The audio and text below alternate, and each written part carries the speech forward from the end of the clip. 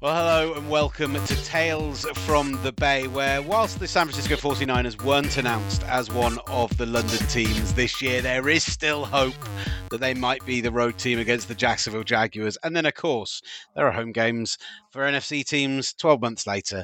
We know they're going to come out sooner rather than later.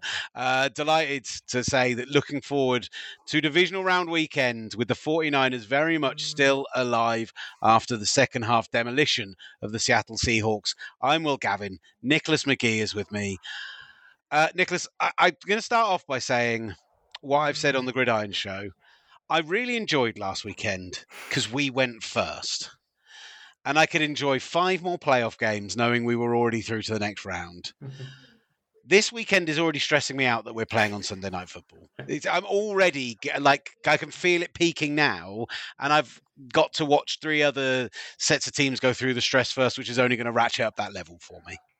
See, I tend to go the other way. I tend to like the distraction. The same thing with being the late game typically in the regular season is that you watch all the early games and you get that distraction before you have to ratchet up the stress for a 9:05, 9:25 kickoff. So I tend to go the other way, but I agree with you that I was very happy it was out of the way, done and dusted by Saturday evening. And just a really satisfying third win over Seattle this season. The latest bout of revenge for the years of heartbreak suffered at the hands of Seattle. And after kind of a frustrating first half, a wonderful second half to watch. Could not have enjoyed that more. Yeah, I mean, so we're going to get into the game itself coming up shortly. Plenty to get into with that. It was very exciting to get the London game announcement. Some brilliant teams coming over. Buffalo in particular, obviously. I think everyone I told at work who was coming over, Buffalo were the team who universally got like a wow from everyone.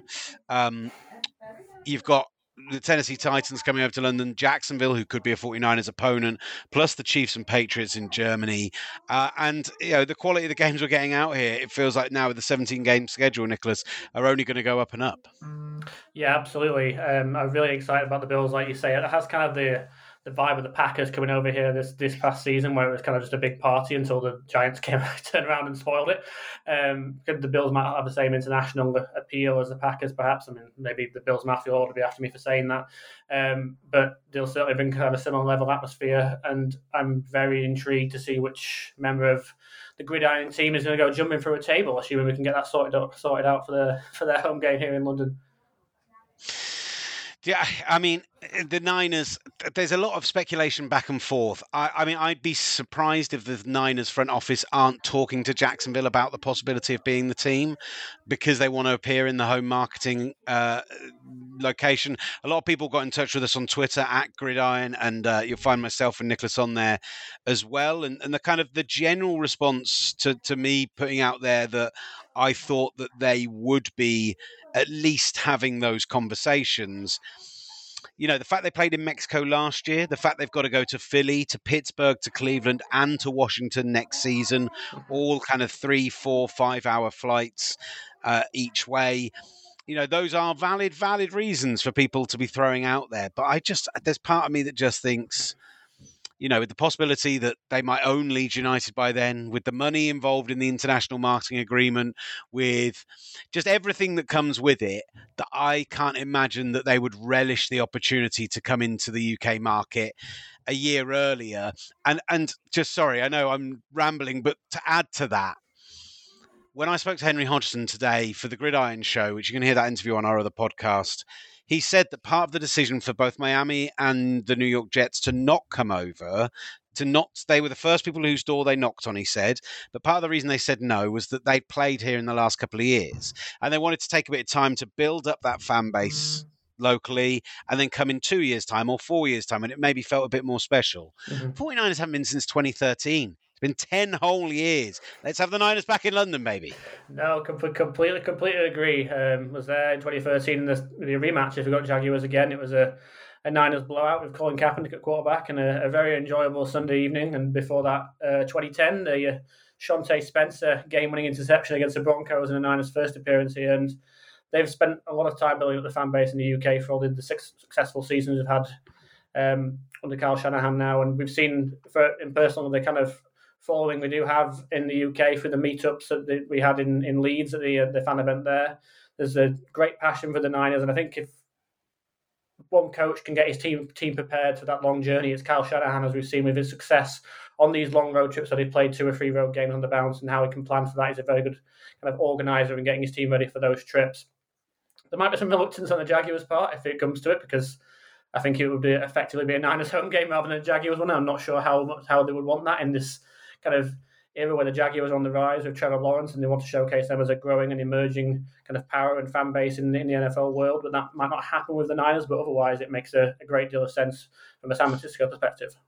It's not just that as well, but it's also the reason it took so long to get the Green Bay Packers over to London was because they were never going to give up a home game when there were only 8 home games. Lambeau Field, it takes you, 25 years to get a season ticket at Lambeau Field. You have to be registered the day you're born, essentially. That is a difficult place to convince to give up a home game until they had the 9 home game schedule and every team had to give up one. No team wants to give up that road game because the Packers travel very well, because they can put their single game tickets up to the highest banding and put the prices up on everything, because the city just comes alive for those games.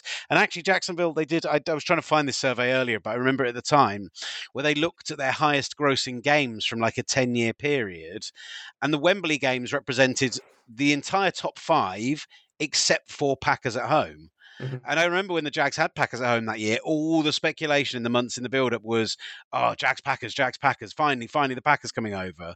And then it wasn't. And that is, the Niners are a team like that. Same with the Bills. It's why a lot of people are speculating the Cowboys could be a team. I mean, if Bills Cowboys was played in London, that is not even arguably, that's the best game we've ever had in London, right? No. But the Bills aren't going to give that game up if they can choose not to, when they could give up a Raiders game, or they could give up, the Broncos maybe. I don't think they would want to travel a second year in a row. But just, there are other games they'd give up. Sorry, producer Mike's on the line, just livid that I dared to mention the Broncos in that conversation. So I think there's a real chance, but I could totally understand why Jacksonville would push against it.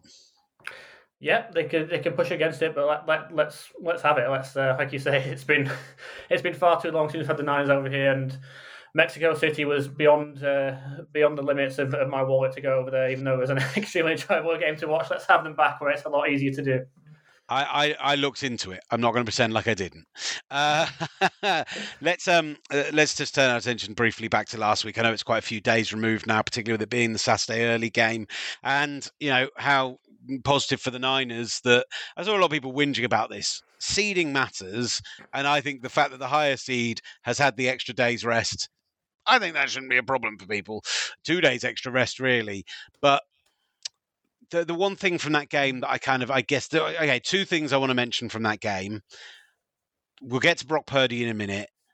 The performance of Demo Lenore, who was seen as being the weak point of that secondary. I mean, Nick, you've watched the game back. I think it was probably his best game in a Niners jersey. 100%. I mean, that was kind of a lot of the talk leading up to the game, is that they've got these 2 receivers, Metcalf and Lockett, and there's a weak link in the Niners defense with Dino Lenore, who's given up a few explosive plays at the catch point in the final weeks of the regular season. And instead it was kind of Charvarius Ward that they target with some success, and Lenore just had, like you say, had one of the best games of the season. His interception late in the 4th quarter, I believe, against Tyler Lockett is absolute, just perfect teach tape, playing zone coverage, keeps his eyes to the quarterback, gets his hips flipped really quickly at the top of the route, wins the leverage battle, and just gets to the ball before Lockett. Gino probably shouldn't throw that ball, but that's a testament to Lenore's coverage in a situation where Smith had to throw that ball because the Seahawks were getting desperate. And he's when he's at his best, Lenore is probably an above average starting cornerback at the very least. He's got a really high ceiling when he's at his best. He can play lockdown coverage. He needs to get better at the catch point, but he subscribes to everything this defense preaches, and that he comes downfield, he hits really hard, he plays with that aggression, he embodies everything this defense wants. And when he plays like that, he's not a weakling for this defense in the slightest. Yeah, I thought he was excellent. I think actually, like Charvarius Ward giving up the big touchdown pass to DK Metcalf was more of a concern when we expected him to be physical in that game against Metcalf. Mm-hmm. the Cowboys have some very good receiving talent, and actually, Gary Thorpe asked us on Twitter, do we think that Mooney Man, that Travis Ward will travel with Lamb, and how that could potentially impact it. He also asked about how we think that Javon and Arik Armstead will be up front against Pollard and Zeke, but I'll be fascinated to see how they choose to match up on this receiving core for the Cowboys, because I do think that CeeDee Lamb has emerged as a legitimate number one within their offense. I'm not sure he is in that same top tier as some guys we see in the playoffs, but Noah Brown's emerged, Michael Gallup's emerged, Dalton Schultz has suddenly become a bit of a touchdown machine in the last 5 or 6 weeks after I dropped him from my fantasy team. There is. I think that the 49ers secondary is going to be tested this weekend, but I'm very much in the mindset of Dak had his best game last weekend this season, while the Bucks were terrible in the trenches on both sides. They had no pass rush at all. You're not going to get that with the 49ers. And I think that it's the classic win up front for your corners and your safeties to win this weekend. Yeah, I agree with that, in that Dak looks extremely, extremely comfortable against the Buccaneers. He's perfectly in rhythm. He escaped when he needed to, but never looked any kind of duress. He never really had to get off his spot. He could just stand in the pocket and deliver the ball and find those impressive receivers that you listed. So I think that's not going to happen against the Niners. We've seen this. I don't want to say we've seen this film before, but kind of have seen this film before. It's obviously different teams from last year, but the Niners in that game kind of wore them down with the four-man rush, and you could argue that the defensive line is even deeper than it was last year as well. And if they can take away their run game, which I think to Gary's question, the second part of that, Arik Armstead and Javon Kinlaw have been very important against that. Javon Kinlaw last week against the Seahawks, particularly in the early stages against the run, was phenomenal. He might not have the pass rushing juice that we want, and that's probably understandable given the lengthy knee injury recovery that he's had. But against the run, he's certainly eating up the middle and taking away those run lanes. It's interesting as well, because Javon, when we talked to Greg Papa last week, he cited the fact that he thought Javon Kinlaw had been playing too high, hadn't been getting low enough, that had been a problem as part of his game. And I think you're right. He played the run really well against the Seahawks side, who admittedly maybe a weaker offensive line than Dallas. Dallas is not the offensive line of previous years. And actually, Jason Peters not practicing this week already with the injuries they have on that line, the rookies on that line, I think that's a concern for them. But yeah, as you say, to Gary's point, I think that's going to be that's going to be the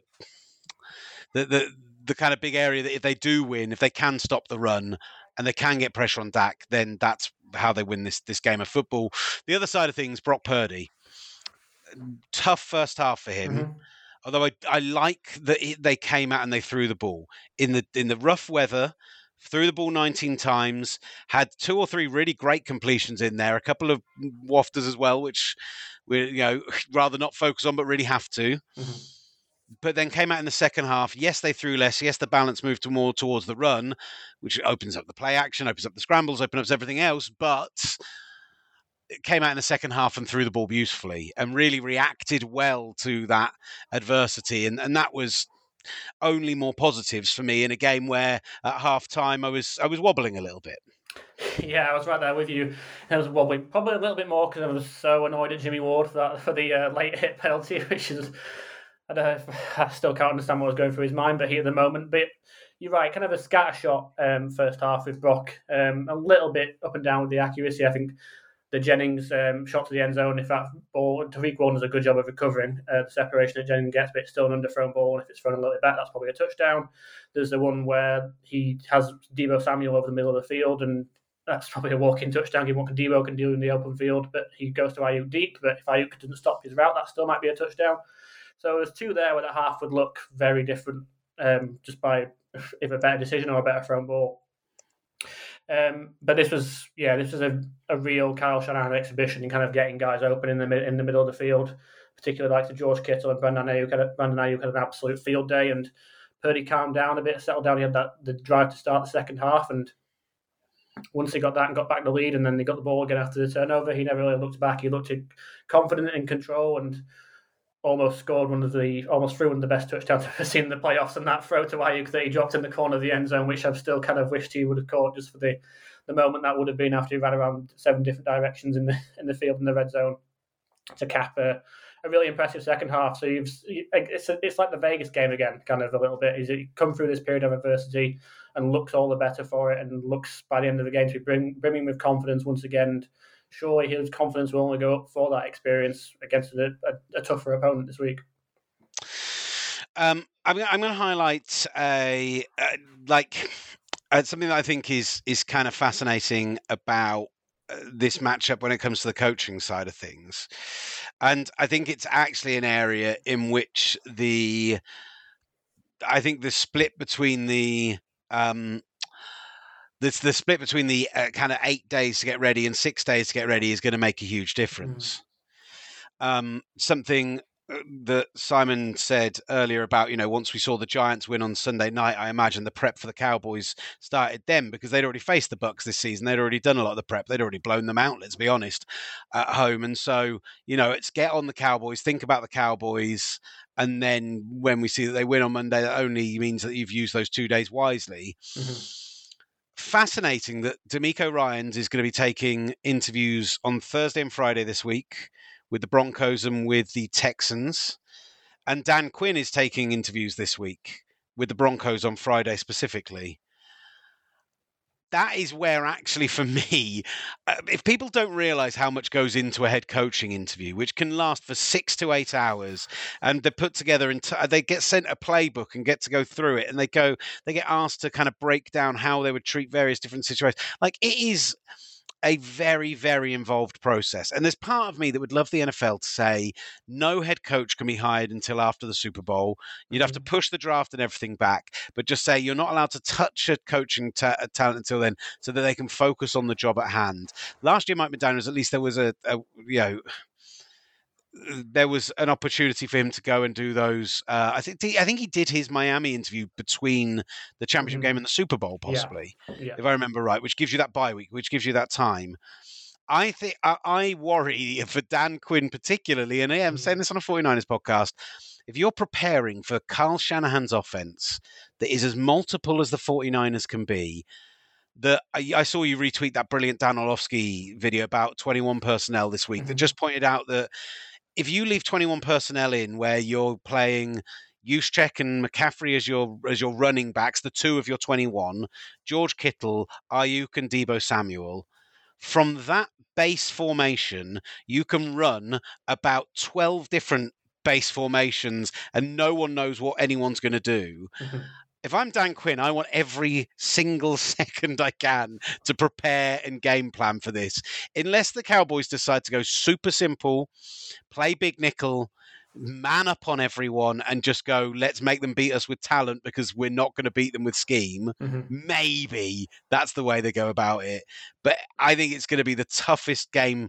That's going to be that Dan Quinn versus Kyle Shanahan, that Atlanta Falcons matchup. That's, for me, the most fascinating bit of this weekend. Yeah, you nailed where I was going with that with 21. The ability to get to 5 wide with two running backs, a tight end, and 2 wide receivers. It's just kind of this unmatched kind of multiplicity that a lot of teams don't have. And yeah, you're right. You need every single second for that. The breakdown on ESPN was really interesting, and Mina Kimes, the excellent ESPN journalist, they have pointed out to the Saints game, where the Saints did a very good job against the Niners offense, held them to under around 4 yards per play. It was obviously 13-0, bit of a not a sleeper, not a snooze fest, but a bit more of a grind that game. And she pointed out that they have the linebackers to deal with that more than a lot of teams do, and they also played a lot of man coverage with Tyrann Mathieu and Paulson Adebo and Marcus May. I'm not sure, for as good as Trayvon Diggs is in kind of making big plays, that it's a strong idea to play man coverage, because I recall that from last year where he got burnt by Brandon Ayuk on several occasions.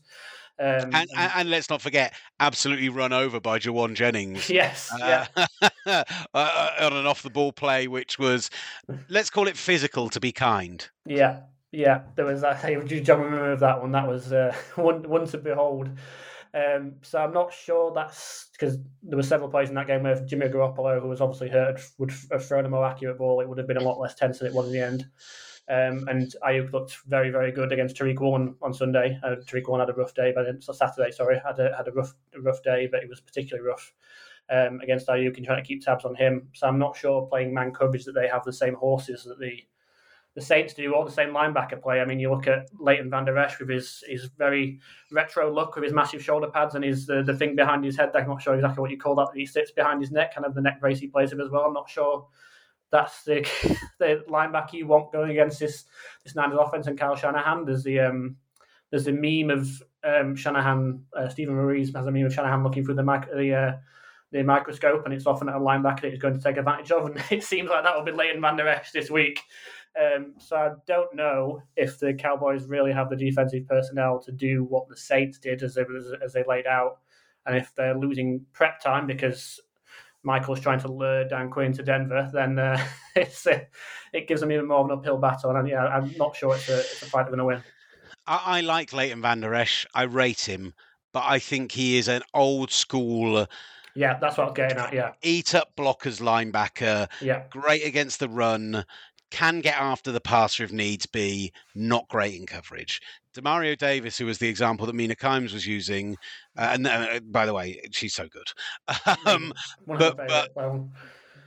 But that it was a prime example of a guy who is as diverse as a player as you can get when it comes to all the different things he can do. And guess what? We've got a couple of those at the 49ers who can do literally everything. I was asked to do my NFL UK All-Pro team this week, and I didn't put all Niners on there, but I did put Fred Warner and Dre Greenlaw both in my linebacker team. And I have no regrets about it. For me, I think that the 49ers I've just got too much for that Dallas defense.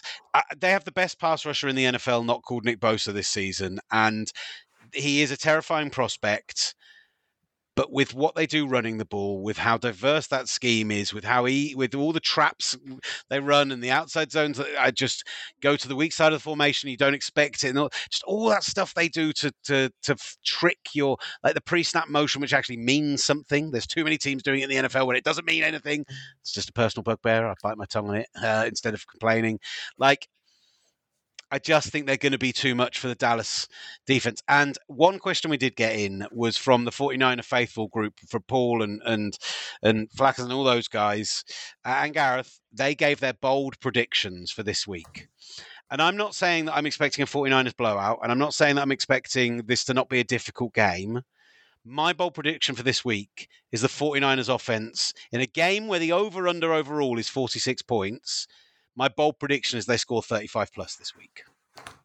Like it. I'll follow on that theme, and I'll stick very much on brand, and I'll say that 21 of those points, if you count the extra point, come with Brock Purdy touchdowns to Brandon Ayuk. 3 Brandon Ayuk touchdowns this week. Ooh, spicy! I like it. I genuinely, I said it on Twitter earlier and got immediately, oh, that's bold. I was like, I genuinely can see the 49ers scoring, like having 10 drives and scoring on 8 or 9 of them, and most of it being touchdowns. Like I think the matchup against the Cowboys defense, as good as it has been at times this year, and it has been a top 3, top 5 defense at various points this year, that the injuries are in the wrong place at the wrong time. I do think if they can get Jaron Kearse back, that'll be big for them, just in terms of being to play a lot more nickel and dime and being able to maybe play a bit of bend, don't break. But I just truly believe the 49ers offense could do something special this weekend. It's then whether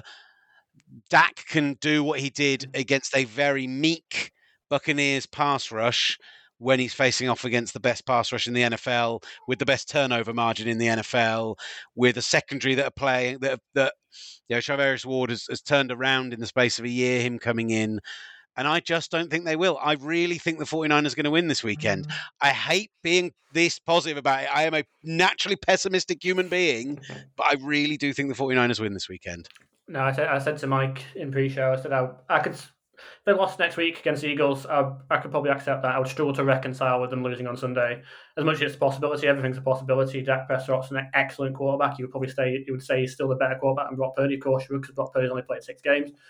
Those 6 games have seen the Niners, if you include the playoffs, average 34.8 points a game since he came in as a starter. So your bold prediction of 35 points is pretty much bang on. So it's asking him to keep up with that. And the thing with the Buccaneers is I don't think watching that game back at any point the Buccaneers actually believed they were going to win. Like meek is the right word, like you said. The defense, I don't believe at any point there was any kind of belief, particularly once they got down, once Brady threw that red zone interception. The Buccaneers thought there's any kind of possibility here. They thought they were just completely overmatched, and they knew it. And the Niners never believe that. You see them all pre-game, and this team just believes they can go out there and do what they do and beat anybody on their day. And I think while this could be a tough game, and while it be close until the very end, I think the Niners, like you say, are just going to have too much. And I really hope that's the case. I have nothing against the Dallas Cowboys in general. It doesn't really affect my life if they win or lose. But I really, really hate establishing shots of Jerry Jones celebrating in the director's box. It really grinds my gears. I don't want any of them at Levi Stadium. I want to see him looking a bit downcast and going home. It's funny. Someone asked me earlier this season who the team, like we were talking about who your soft spots are in the NFL, who the teams you have a soft spot for are in the NFL, who you like, maybe, if you're a fan of an NFC team, who your AFC team are, and things like that. And I always root for the Jags, London's team. I always want to see them do well. Mm-hmm. We know they're going to come out every year, so I'd much rather see a good football team when they're here. So that's always one for me. But as the adverse to that question, I was then asked, would you? Who are the teams you least like in the NFL? And the list is, in order, Seattle, Dallas, New England. And so, New England aren't a concern right now. But if we can beat Seattle and Dallas in back-to-back weeks, I will feel very positive about the whole season, regardless of where it ends. And it still very much has a chance of ending in a Super Bowl. We're in the dance. We're in the divisional round. I'm feeling very positive. I'm going to be chatting with the guys in the locker room later today from when we're recording, and we'll hear that momentarily. But I'm excited to see what the mood is around the locker room. I can just imagine with how it has been in recent weeks that it's going to be very positive. So that's what I hope, and fingers crossed. Shall we do that? Shall we go to the locker room? Yep, let's do it. Danny went to SMU, and now it's Niners Cowboys. Is this one a little extra special for you this week? Most definitely. Me being a hometown kid, growing up watching the Dallas Cowboys all my life, and just being from the city of Dallas, it means a lot to me, and just knowing that we could put them away. Did you grow up as a Cowboy fan? I did not. I grew up as a Saints fan, but the Cowboys, they was always around. Like, my family loved the Cowboys. Everyone in my family was Cowboys fans. So when the Saints played the Cowboys, I would just go upstairs because it was a lot of ruckus in the house. There you go. Now, you're a rookie this year. What did you notice different between regular season tempo and what we saw last week against Seattle? Really? To be honest, not too much different because we come in with the same mindset every game, every day. It's just to outwork the opponent, come in and just play lights out. So we had the same mindset every time we touched the field on Sunday. All right, tell us about your play, man. You made a great play on kickoff. It was a punt coverage, wasn't it? Yes, sir. You raced down and made that play and basically stopped him in his tracks. Talk a little bit about that play. So it was just a great kick. It was just a great kick by Mitch, and he kept it in the sky for me. I think it was like 4.5, 50-yard punt. So I ran down there, and I seen that he didn't wave for the fair catch. So I'm like, oh, he can't be serious. So I just took my shot and I made the tackle. What's the key to making that play? Is it just no hesitation, or do you got to stay in your lane? Talk about what you're thinking as you're running down that field. It's just playing fast and no hesitation. Well, just like you said, you can't hesitate and you just got to play fast. That's really it. All right, you told us last week that when you get in the end zone, we're going to get a treat. We're going to get a dance. I mean, give us an idea. I mean, we're going to see that pretty soon. I'd like to see it. Man, I pray, man. I hope so. I just can't wait to show you guys what I can do. Yeah. What does Dallas look like on film to you on the perimeter? You're looking at their DBs. Anthony Brown's out. They got Bland, who's a big corner. Obviously, Diggs is a ball hawk, picks off a lot of passes. What do they look like to you when you watch them? They got ball players all around. They look like a normal football team to me, a team who wants to win. So we just got to come in and do our job and be more physical, play more faster, and just be on the details. And that's how we're going to win the game. When Jimmy got hurt, did you ever think that you guys could make it this far without him? Most definitely, yes. I do, honestly, because Jimmy is a big part in the QB room. He helped the QBs with their progressions and everything. So I would just say he's really haven't missed a lot because he's in the room. He helps out with Brock in every way. Trey does the same thing. So just having those two guys around just to help out the young buck, it's a lot. It's a lot, and I think it helps his game a lot. You're part of a rookie class with Brock. In your mind, has he changed? Anything about him changed since he took over the starting job? Most definitely. You can just tell how he attacked every day, his demeanor on the field, and how locked in he is. He's not afraid to tell everyone, like, hey, lock in, y'all shut up. So you can just see, like, his leadership is taking over. What impresses you the most about him? That he's not scared to take risks. He plays his own game, and I love when he's out there on the field. He just plays loose. He's never like overthinking or I got to do this because this is what coach said. He just goes out there and play ball. He's a baller. Give us your thoughts on Kyle Shanahan's offense. Obviously, he's one of the better offensive play callers in the game. What's it like playing in this offense? It's a great offense. One thing I know is that he's going to scheme you open, and we're going to run the ball. We're going to play physical, and we're going to play fast. So one thing I know is that, man, we're always going to come, and you better keep your head on the swivel. What do you guys need to do this week to beat Dallas? What's the key? Keep doing what we've been doing. Come out, play fast, play physical, and just outwork everyone. The Abrams yank of Debo's leg. What'd you think of that? Is it a big deal? No deal? A lot of guys have seemed pretty upset about it. Yeah, I mean, it made a lot of us pretty set on the sideline. But I mean, I don't want to call him a bad player. You know, I don't think he did it intentionally. But you know, it did look intentionally. But I just want to say that, you know, I don't think he did it on purpose. That's why Debo kind of, you know, gave him a little grace after the end of the game. But he's a good player, and I didn't think he meant to do it. Yeah, last one for you, and we appreciate your time, Danny. You're the rookie, and there's a lot of veterans in that room. I'm just kind of wondering, maybe not even position-wise, just who's helped you get through this rookie year, either on the field, off the field, both? Is there a veteran in this room that you've leaned on this year? I would really just say all the guys in the room, really. I learned from each and every one of them, especially Debo and Brandon Ayuk, especially Jawan. So I learned a lot from those guys. They teach me all different kind of things, and they tell me what I need to work on, what I can do more, how can I improve my game. So just hearing that from them, being around them every day and just watching film with those guys, they see what I need work on. They see where I'm lacking and where I could just improve. So that helps me out a lot because I go out and I watch those guys do what they do on Sunday, every Sunday. So it just means a lot that I have those type of guys around me and those type of guys that want to see me have success. Yeah, a great example, I thought, in this last game on the McCaffrey run. Trent got the block, Kittle got a block, but then if you look downfield, Ayuk just walled his guy off for about 5-6 seconds down the field. The wide receivers on this team block down the field, don't they? Most of, yeah, that's a big part of this game. We run the ball a lot, so like I said once before the season even started, no block, no rock. That's just how it goes here. It's gonna be a good dance, huh? We're gonna see you in the end zone. It's gonna be a good dance, you promise, huh? Most def, yes, sir. All right, we're here in the Niner locker room with Alfredo Gutierrez and Nick Zakel. Good to see you guys. See you. The big nasties, we're in here. All right, you know, you guys are first-year players. Alfredo's actually not a first-year player, but you're a first-year player. How's it been so far? What's this year been like? You guys are still playing here in January. Yeah, it's a great experience. A lot of great guys in this locker room. We've been able to make a lot of memories, but the job's not finished yet. We got a lot of work to do. We want to have the ultimate goal of winning the Super Bowl.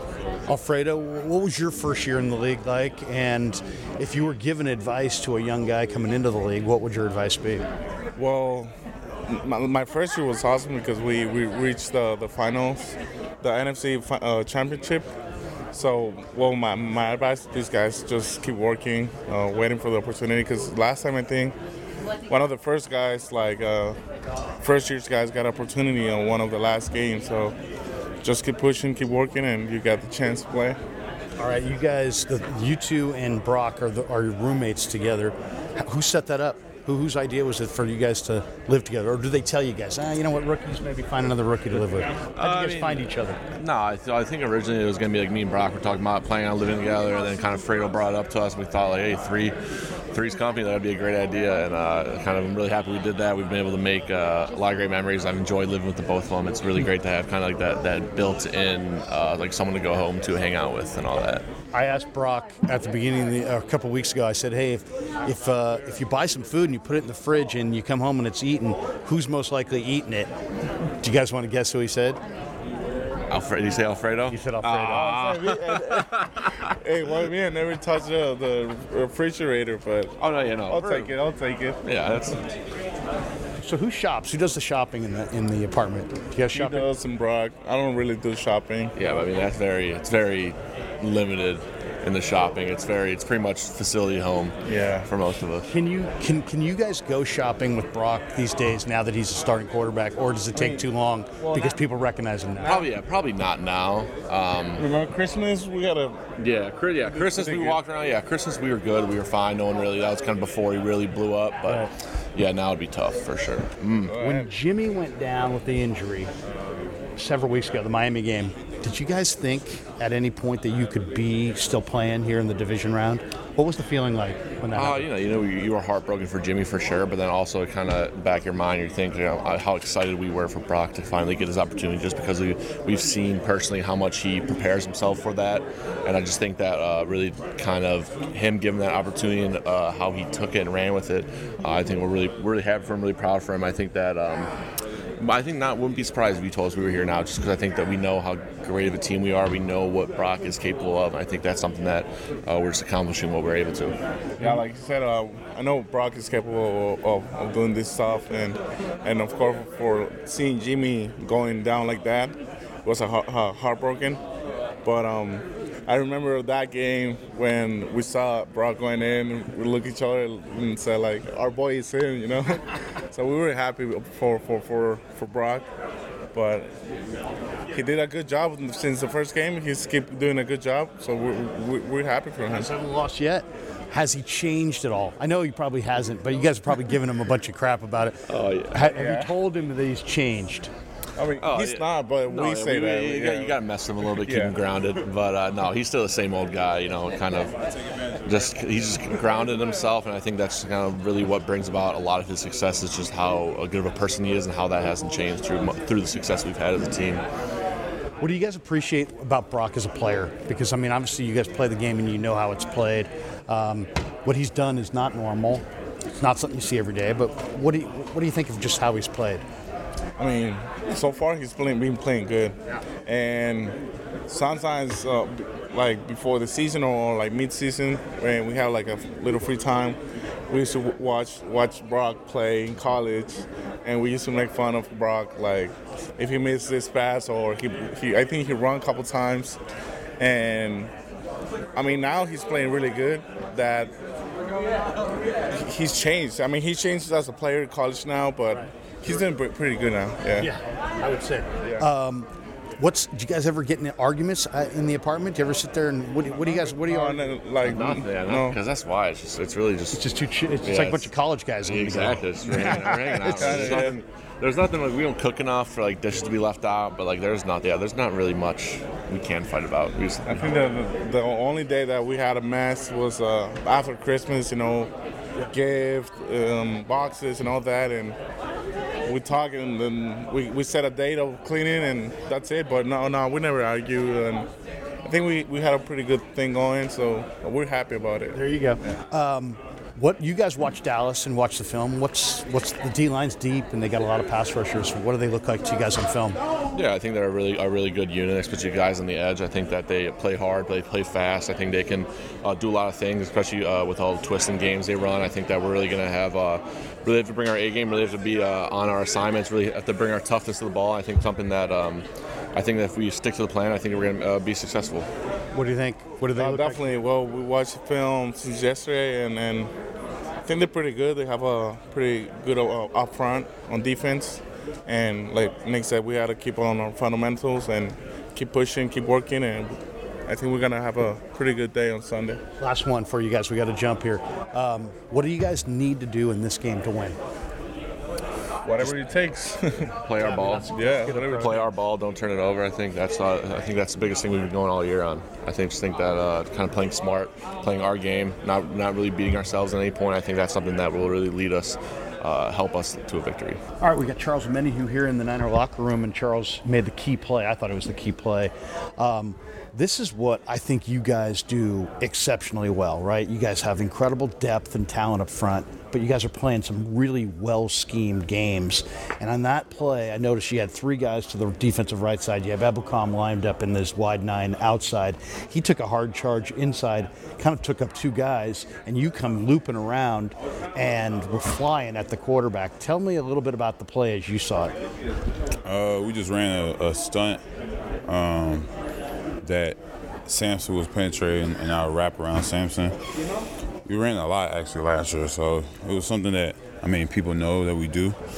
And Samson just got in there, executed, and I was able to come around, and I felt the ball. I just felt grabbed and gripped and try to get it out of his hand because I knew I wasn't gonna get any type of body. So, and then the ball just ended up coming out. Yeah. From have you ever played in that role where doing Samson's job where you're the singular guy out there? Mm-mm. What is that? Was his role in that? His role is more important than mine. It is? Yeah. Because he's taking 2 guys. Yeah, that's why when they came to the sideline, I was thanking him constantly because I was like, bro, that's perfect. That's how it needs to be done. That's how it needs to be ran.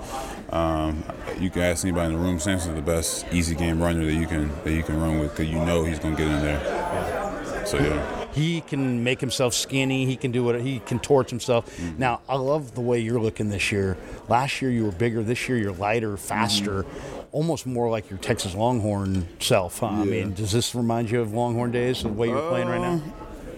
The way I'm playing, yeah, or at least the weight you're playing at. I'm lighter than I was at Texas. Okay, you were. Yeah, for sure. What did you play at Texas?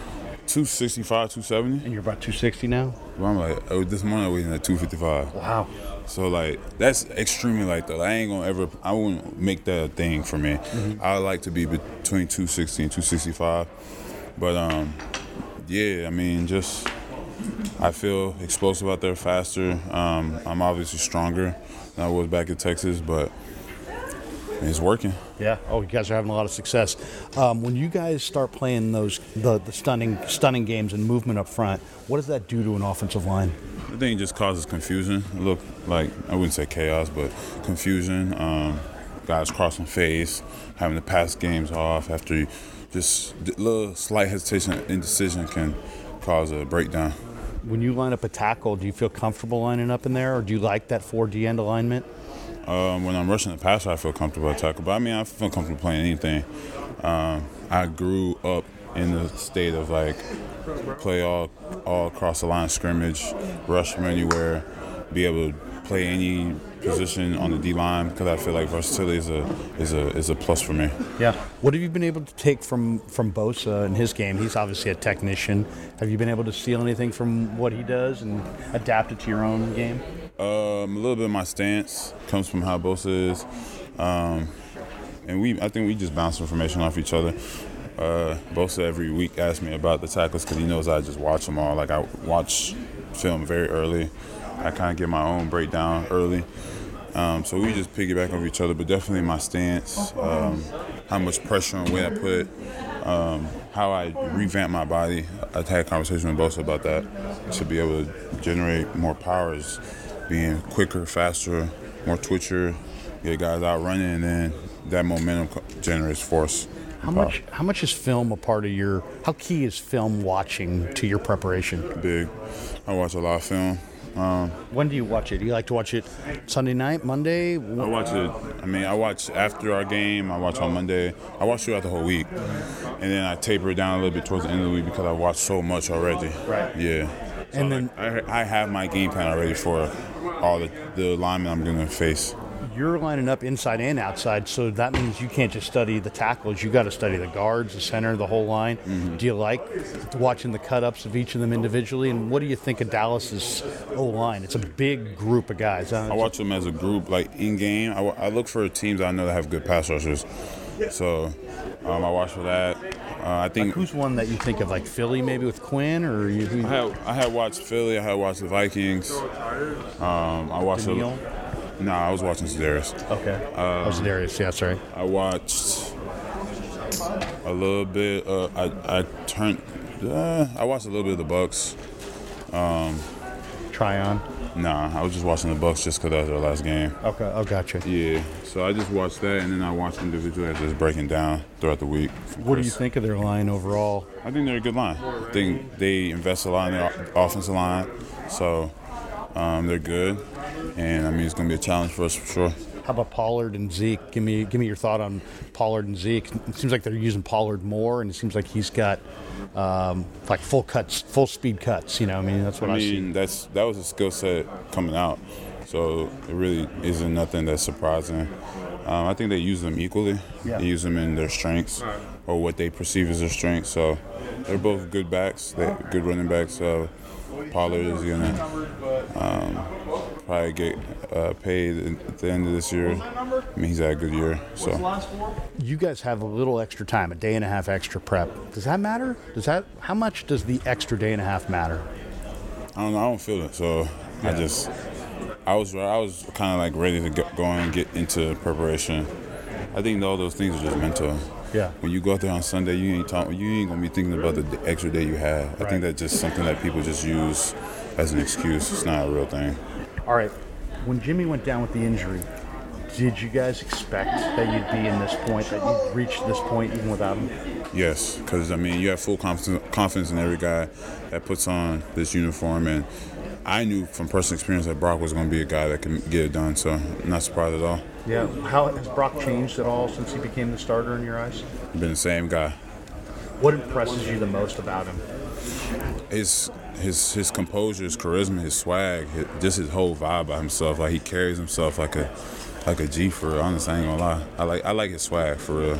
I like a guy that carry himself, that he's that guy. I mean, you carry yourself like that, you play like that, it exuberates to everybody else, and I don't think that's a negative thing. What do you guys need to do well on Sunday to beat Dallas? Stop the run. I think we stopped the run. On offense, take care of the football, and I think we'll have that's a good recipe to win any game on Sunday. Abram yanked Debo's leg, and some guys got pissed. Did that piss you off? Yeah, it did. I think it got the team fired up, and you see the results after. Last one. The place erupted on your forced fumble, and Bosa picked it up. I mean, I'm in the press box, Charles. I can hear it through 2.5 inches of glass. The place was shaking. Yeah. What was that moment like for you as far as the crowd? What kind of did you get fired up because when the crowd went crazy like that? Yeah. I mean, it just in that game I had missed 2 sacks before that, so I missed 2 sacks and not thinking that I would get that back, and then have another opportunity to get to the court, make a game-changing play, and then later on in the game, give them at them again. I was like, damn, I was really around the quarterback a lot. I just got to learn how to finish, but glad that I finished those 2 and just got to, you know what I'm saying, keep going from there. Yeah, keep playing your best ball, man. Thanks for the time. Thank you. We kind of did this all in the wrong order from what Mike wanted us to do, and we've already previewed the game, but I tell you what, we like to look at some of the other stuff going on in the NFL. We talked a bit about the London games earlier. Just going to ask you straight up, what are your AFC and NFC championship games coming next weekend? Ooh, good question. I think we're going to get Bengals Chiefs on one side. I'm not thoroughly convinced. The Bills probably should have lost last weekend, which is a hilarious thing to say. If they had an opponent who could get the plays in on time, and given that, or if Jalen Waddle wasn't clearly quite hurt and could catch the ball like he'd been doing for the vast majority of the regular season, the Bills probably would have lost that game, because the Dolphins played well enough on defense to keep them frustrated, and obviously had the chance at the end, and probably would have more of a chance if Waddle had caught us pass in the first place. So I think the Bengals, as much as they weren't overly convincing against a Ravens team, that's division game. It gets mucky. It's the Ravens know how to play them. They clearly kind of took the week 18 off in my mind to prepare for what they knew was coming the week after. So they were a bit better prepared for this game with Tyler Huntley. So that was Division games are difficult. That's what again. I think that you'll see a much cleaner game from the Bengals against the Bills. The game we should have gotten a few weeks ago, obviously for those unfortunate circumstances, and I hope this game will be a celebration of everything Damar Hamlin and the fact he seems to have recovered. But I think the Bengals will come out on top on that one from what I've seen recently, and it's tough to look past the Chiefs against the Jaguars. I think the Jaguars put up a good fight for 2 or 3 quarters, but it's tough to bet against Mahomes in this situation. And on the other side, I think the Giants can give him a game. We saw him give him a game with Davis Webb. I was going to say, by the way, Damar Hamlin has been in the Bills facility every day this past week. Yeah. What a boost that is to them. 100%, and if health-wise he is up for it, if he does the coin toss or if there's some way that he's involved this weekend, just that stadium, the roof will blow off. It'll be incredible. Yeah, that'll be a wonderful sight to see, and just a huge boost to the Bills and just the NFL community as a whole. It's wonderful to see him making such progress already. And on the NFC side, I think the Giants can cause the Eagles problems. We saw them run all over the Vikings, but the Eagles obviously have a better defense. But at the same time, we saw the Giants causing problems with Davis Webb in Week 18, which was that was a game until the end for some reason. But I think the Eagles will sort themselves out. And yeah, I think we've previewed it before in the previous segments. I think the Niners are going to Philly, which will be daunting, but I think they'll have enough to get past the Cowboys. And then I think it's the game everybody's wanted for a long time. Even when the Vikings were in position for the 2 seed, everybody has earmarked for a while that Eagles-Niners NFC Championship is on the cards. I think that's what everybody's wanted, everybody's expected. I think that's in the end what we'll get, even if it's tight with the Cowboys. Brilliant stuff. I gave my predictions on the Gridiron Show, so if you want to hear mine, you'll have to listen to that podcast. No one should ever do that. I picked Bills, Chiefs, and 49ers, Eagles. Yes, I'm boring. I picked the home teams. I picked the 1 and 2 seed. I just think that people are forgetting that some of these football teams are very good. There's a lot of overreaction to last week and underreaction to forgetting that the teams who had a bye for a reason. Mm-hmm. Brilliant stuff. Look, Nicholas, brilliant as always from you. We have confirmed that regardless of what happens with the 49ers, that Nicholas and I will be in Arizona for the Super Bowl. So very excited about that. We will do a show from out there, I'm sure, regardless. Hopefully it will be a very 49ers-centric show, and I'm sure producer Mike is in his head thinking about how he can churn out a show a day out of us and, put it in different locations and try and force us to, every practice, every appearance, the content will just be out of this world if he gets that opportunity. The world's biggest 49ers fan is now Michael McQuaid. He is transferred from the Broncos to the Niners purely for content purposes. I reckon he wants the Cowboys to win just for sleep purposes, because otherwise it's going to be a very long week for him in Arizona.